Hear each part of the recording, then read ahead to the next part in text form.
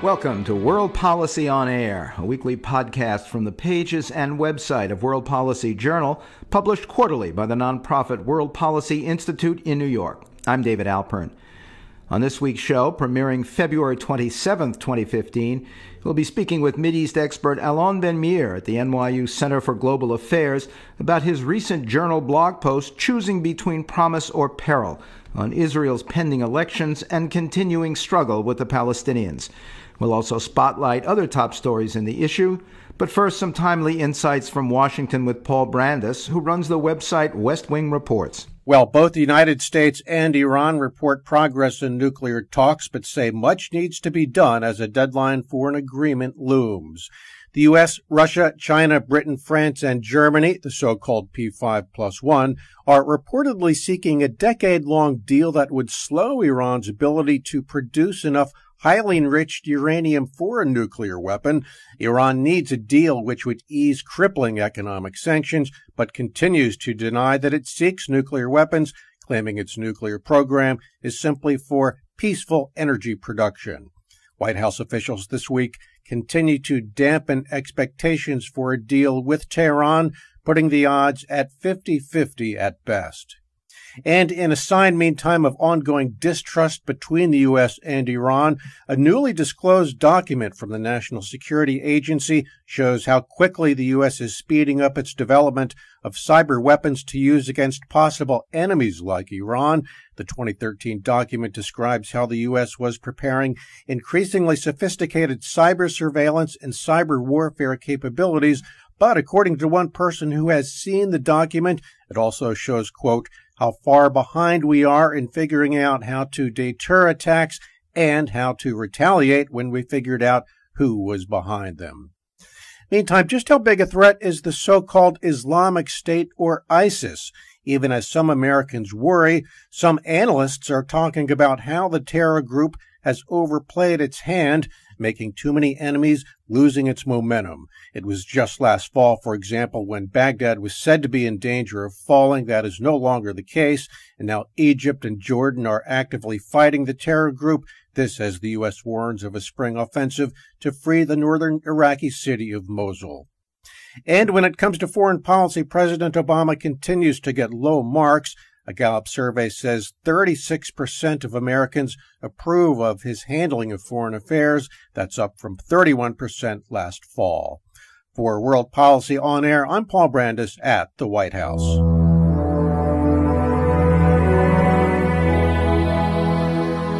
You're listening to World Policy on Air. Now this. This family lost 7, and that family lost 7. The Israelis told them the home would be demolished by rockets. One was 6 years old, one was 70, and all ages in between. They got killed with airstrikes and rockets, so that everyone in this house could be demolished. So what is the crime called? What would we call it legally? He who kills an entire family. Isn't this collective punishment? Genocide? This is called genocide. כפי שהעולם התרבותי מתייצב היום עם צרפת נגד הטרור, de la même façon que tout le monde de la culture civilisée est aujourd'hui en train de se lever contre le monde de l'obscurantisme et du terrorisme, כך עליו להתייצב עם ישראל נגד הטרור. il doit agir exactement de la même façon et d'être aux côtés d'Israël qui combat le terrorisme. זהו בדיוק אותו טרור. C'est exactement le même terrorisme. Two notable milestones or millstones on the path to another crossroads for Middle East peace. Within days of one another, Palestinian leader Mahmoud Abbas signed papers seeking recognition by the World Court for expected charges against Israeli military actions. And Israeli Prime Minister Benjamin Netanyahu, at the Grand Synagogue of Paris, linked his country's endless conflict with the Palestinians directly to that city's horrifying Charlie Hebdo massacre. Despite that proclaimed peril, however, Netanyahu urged French Jews to find peaceful new lives in Israel. Neither man's ploy seemed to improve prospects for peace as Israel headed towards early Knesset elections and, quote, the last chance for years to come to move both parties towards coexistence. That's according to an article on the World Policy Journal blog by Dr. Alon Ben-Meir, a professor of international negotiations and Middle Eastern studies at the NYU Center for Global Affairs. The piece's headline, Choosing Between Promise or Peril, and I talked with him earlier about it and related pieces he's posted. Dr. Ben-Meir, welcome to World Policy on Air. Thank you. My pleasure. My pleasure. You say both sides have to recognize that neither can have it all, a dangerous goal that psychiatrist Robert J. Lifton calls an atrocity-producing situation. Explain how that and the related Lifton concept of totalism figure in the Israeli-Palestinian struggle. Well, you see, totalism as being understood that neither Israeli, certainly, and nor the Palestinians, can have all the territory, that is, all of Palestine as we know it, from the Mediterranean all the way to the Jordan River. And that is impossible by the simple fact on the ground. That is, Israelis exist there, and so do the Palestinians. Their existence is irrevocable, cannot be changed short, in my view, of a catastrophic event.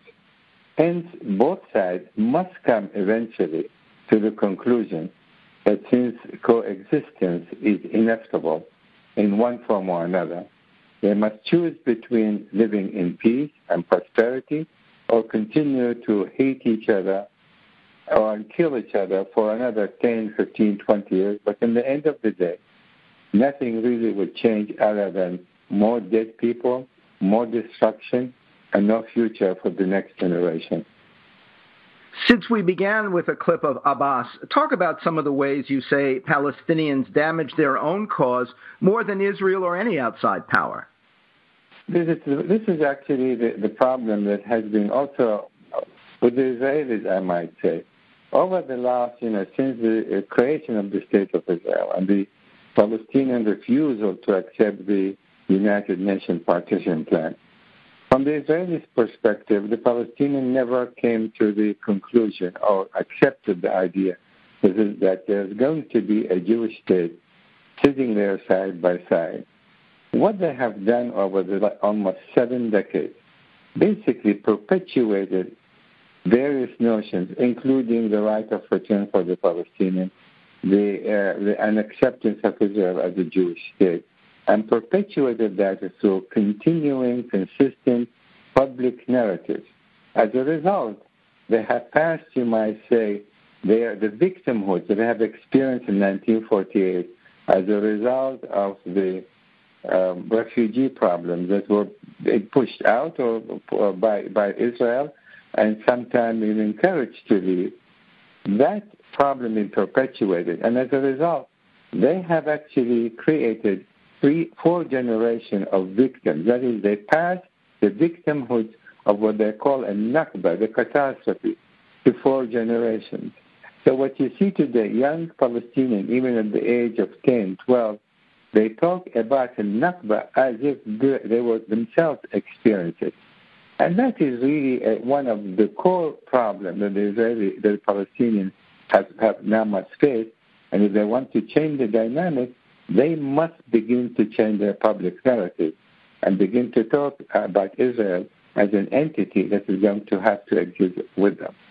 What impact do you see from Palestinian moves for recognition at the UN and the World Court? Well, I think this is, I call it a move of desperation. In a way, to the extent that Mahmoud Abbas was sincere about his search for equitable peace with Israel, what the Netanyahu has done over at least the last 6 years, the truth is that Netanyahu has not given the Palestinians any hope that, in fact, Israel, or Netanyahu, I should say, is seeking a two-state solution. So we have seen the twice major negotiations sponsored by the United States that have taken place, and both sets of negotiations collapsed. I cannot tell you that only the Israelis can be blamed, but I do say, however, that Israel, being the more powerful party in these negotiations, should have done a number of things to facilitate the process. In particular, I think the Netanyahu government should have stop or freeze at least the settlement expansion. Because from the Palestinian perspective, you can't really talk about two-state solution when you continue to encroach upon their territories, these lands on which they expect to build their own state. I think this was one of the biggest impediments to making any progress in the peace process. The split between the Fatah party of Abbas and the more extremist Hamas continues to plague the Palestinians, you wrote. Did you see no improvement in their April 2014 reconciliation agreement? And the truth is very little, if any. The rivalry between the two sides have been and will continue to be for some time to come. But the rivalry is not simply for power, but also the ideological huge gap between the two sides. Whereas, in my view, the Palestinian Authority in the West Bank accepted the principle of coexisting with the State of Israel, Hamas has not come to the same conclusion. Hence, Hamas being able to undermine, to torpedo, you might say, the peace process directly and indirectly, because it made it impossible for Mahmoud Abbas to make the kind of concession needed in order to reach an agreement with Israel. And that is one of the big problems we face. That is, I welcome the unity government, and I thought perhaps this could facilitate the process. But even though the unity between Hamas and Fatah took place, Hamas did not change its ways. And as you recall, the three Hamas operatives in the West Bank kidnapped the 3 Israeli boys and shot them to death. And that is really only demonstrates that Hamas was not willing to adhere to the unity agreement, and with that eventually precipitate the last war between Israel and Hamas. Even if there were a will, is there a way? Does the leadership of either or both Palestinian parties have the power really needed to end or significantly suppress the kind of attacks on Israel that mostly bring more deadly counterstrikes? Or is that always lopsided toll of dead and injured really become central to a Palestinian image of victimhood? Well, you see, there's something, in my view, much deeper than that, and that is what I call the psychological dimension of the Israeli-Palestinian conflict. That is, even if there is today a goodwill on both sides to sit down and negotiate the difficult issues, be that the future of Jerusalem, the future of the Palestinian refugees, Israel national security, all of these very difficult issues, eventual borders. The problem is that the public, both Israelis and the Palestinians, have not been prepared over these many decades to the kind of concessions are needed, required, in order for them to reach some kind of an agreement. So what happens when you have this historic account which is distorted? Both have different historic accounts. There's deep religious differences between the two sides. So there's tremendous gap in terms of how they perceive each other, the hatred to one another. And all of that is being regularly, day in and day out, conveyed to their respective public. As a result, if the public is not prepared to make concessions, even if they agree on a peace agreement, it will be extraordinarily difficult to come and surprise the Palestinians, surprise the Israelis, for example, by saying, well, no Palestinian actually could go back to Israel because this is simply not going to happen. Or for the Israelis to accept the fact that Jerusalem eventually will have to be a capital of two states. So this is the problem. If you want to reach an agreement, you're going to have to change the Israeli and the Palestinian public perception about where they are, what they can aspire for that is realistic and is doable. Just a brief break here to say this is World Policy on Air. Now back to NYU Mideast expert Alon Ben-Meir. So it was no help for Netanyahu to lump Palestinian attacks with their long special history, along with the Charlie Hebdo massacre. Absolutely. I think Netanyahu is, I dare say, he is really a demagogue. He is a hypocrite. I mean, he can go to France and urge the Jews to immigrate to Israel because Israel presumably is more secure, when in fact the statistics shows that 80 times, I repeat the number, 80 times more Israelis were killed in Israel itself over the last 25 years than all of the Jews that were killed by various terrorist actions in all of Europe. So what I'm saying then, Israel is not necessarily a safer place. The Netanyahu policies itself, in my view, has been provoking anti-Semitism, or at a minimum contributing to it. After all, anti-Semitism was with the Jews from time immemorial. But when you have a government like the Israeli government, who is doing what it's doing in the territory, who is continuing the occupation, it has created international perception that it is Israel who is putting the major stumbling block in the peace process. And as a result, what we see is less support for Israel throughout Europe. And in fact, there is also deterioration in the support of Israel even in the United States, specifically among the young, and more particularly among American Jews, young Jews, who are usually the candidate to immigrate to Israel. So as a result, Israeli policies have been major problem in the deterioration, not only Israel standing in the international community, but also is impacting on the Jews wherever they live. And I think anti-Semitism, to some extent, without any question, is, as I said before, provoked by these policies. And there is a change. We cannot expect the intensity of anti-Semitism to subside anytime soon. Since we've touched on unrelated spread of terrorism, let me ask you if or how you see the rise of the Islamic State, the fall in oil prices, the fear of a nuclear Iran, other new developments in the region affecting the prospects for an Israeli-Palestinian rapprochement. Has ISIS overkill put Israel and other states in the region more in line? Well, I think so. I think ISIS overkill. They have made a terrible mistake, which I welcome these type of mistakes. By, for example, beheading people, which is atrocious things to watch. By burning the Jordanian, for example, pilot.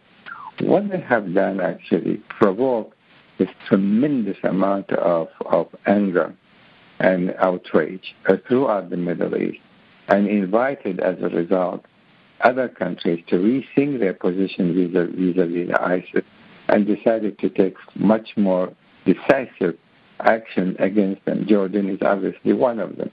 But I must say, however, with all of these conflicts, be that in Iraq, with ISIS, in Syria, with the Assad regime, the rebels, as well as ISIS, the Iran effort to acquire a nuclear weapon, the Israeli-Palestinian conflict, there is interconnection between all of this. And if you want to begin any kind of process to resolve some of these horrible conflicts, you have to start where probably it's the easier one. And ironically, I still believe the easier one would have been, or should have been, the Israeli-Palestinian conflict. Because from day one, we know one thing, that it has reverberated throughout the Middle East. I maintain that Hezbollah would not have come to being had it not been for the Israeli-Palestinian conflict and the Israeli invasion of Lebanon. I maintain that Hamas would not have come to being had this Israeli-Palestinian conflict been resolved. This is not the exclusive problem or the mistake of the Israelis. It's, of course, of the Palestinians. But the longer this conflict continues, the more problems, the more greater conflicts, they feed into other conflicts.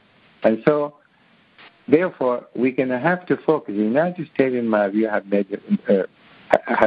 had the good intention to try to resolve the Israeli-Palestinian conflict, but it has not approached it in a manner that has made it possible to do so.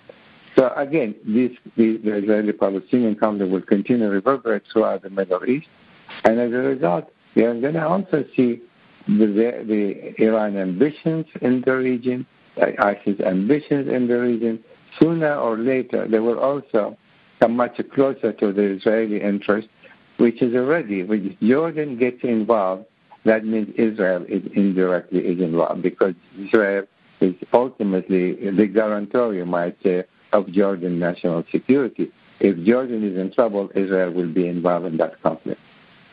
You argue there could be a key role for the Arab Peace Initiative, or API, introduced by Saudi Arabia in 22.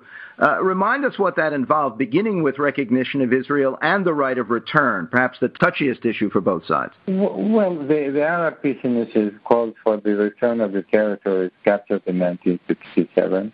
It calls for the return of the refugees as a find a just solution to the refugees, implying clearly that the refugees cannot really go back to Israel other than a few thousand. The establishment of a Palestinian state. And if this were to take place, the all Arab world, plus the Muslim world, 54 different countries, will immediately or almost immediately establish diplomatic relations with the state of Israel. Not only myself, but I know there is a huge constituency in Israel, particularly from the military, the intelligence, the academia, and many ordinary people who believe that the Arab Peace Initiative was and remains central, in my view, to Israeli-Palestinian peace process. Many Israeli governments, both labor, left, and center, have made, in my view, terrible mistakes since 2002 by not embracing the Arab Peace Initiative. And is the API still viable with a new king of Saudi Arabia? I think it's probably, and that might sound ironic, but the truth is I think it is probably more relevant today than it ever was. And that is because Saudi Arabia, the Gulf state in particular, see much more eye to eye with Israel than ever before because of the shared enemy, which is Iran. I can tell you today that there is far greater cooperation between Israel and all of the Gulf states, a matter of intelligence and other level of cooperation which is between the two sides, particularly because of the Iranian threat. So for the Arab state, this is an incredible, momentous opportunity. If Israel were to accept the Arab Peace Initiative, they will immediately jump and make peace with the state of Israel.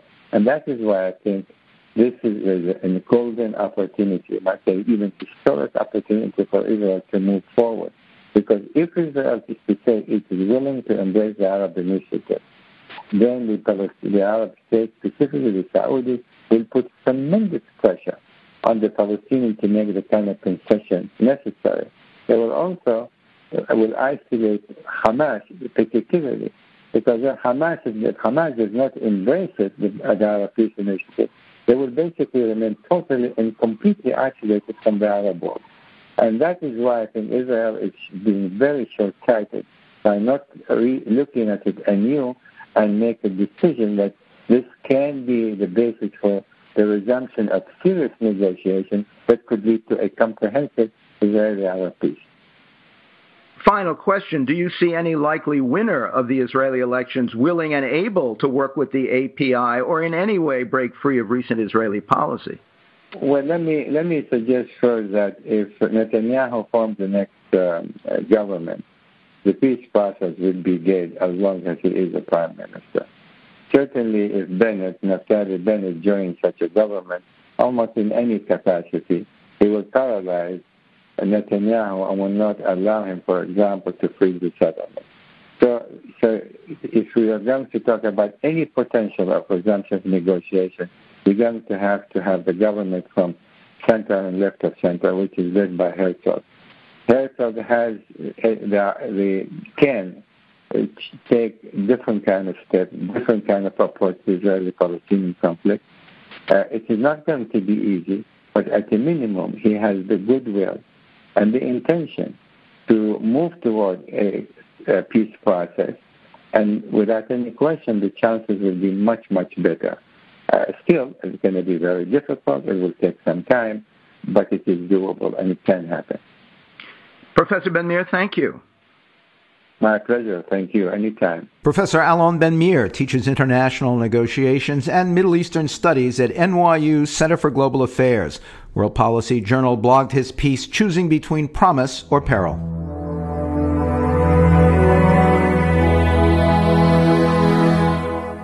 Also featured in the current issue of World Policy Journal, you'll find articles on Sweden as stronghold of the North, on Italy's secret glue, and a conversation between Portugal's liberal lion, Mario Soares, and World Policy Journal editor David Andelman. Plus, tune into next week's podcast as we talk with Tunis-based journalist Simon Speakman-Cordall on the why and how of choosing jihad and what might be done to stop it. World Policy On Air is a production of World Policy Journal at the nonprofit World Policy Institute in New York. Editor-publisher David Andelman, managing editor Yaffa Frederick, online news editor and podcast producer Matthew DeMello. I'm David Alpern.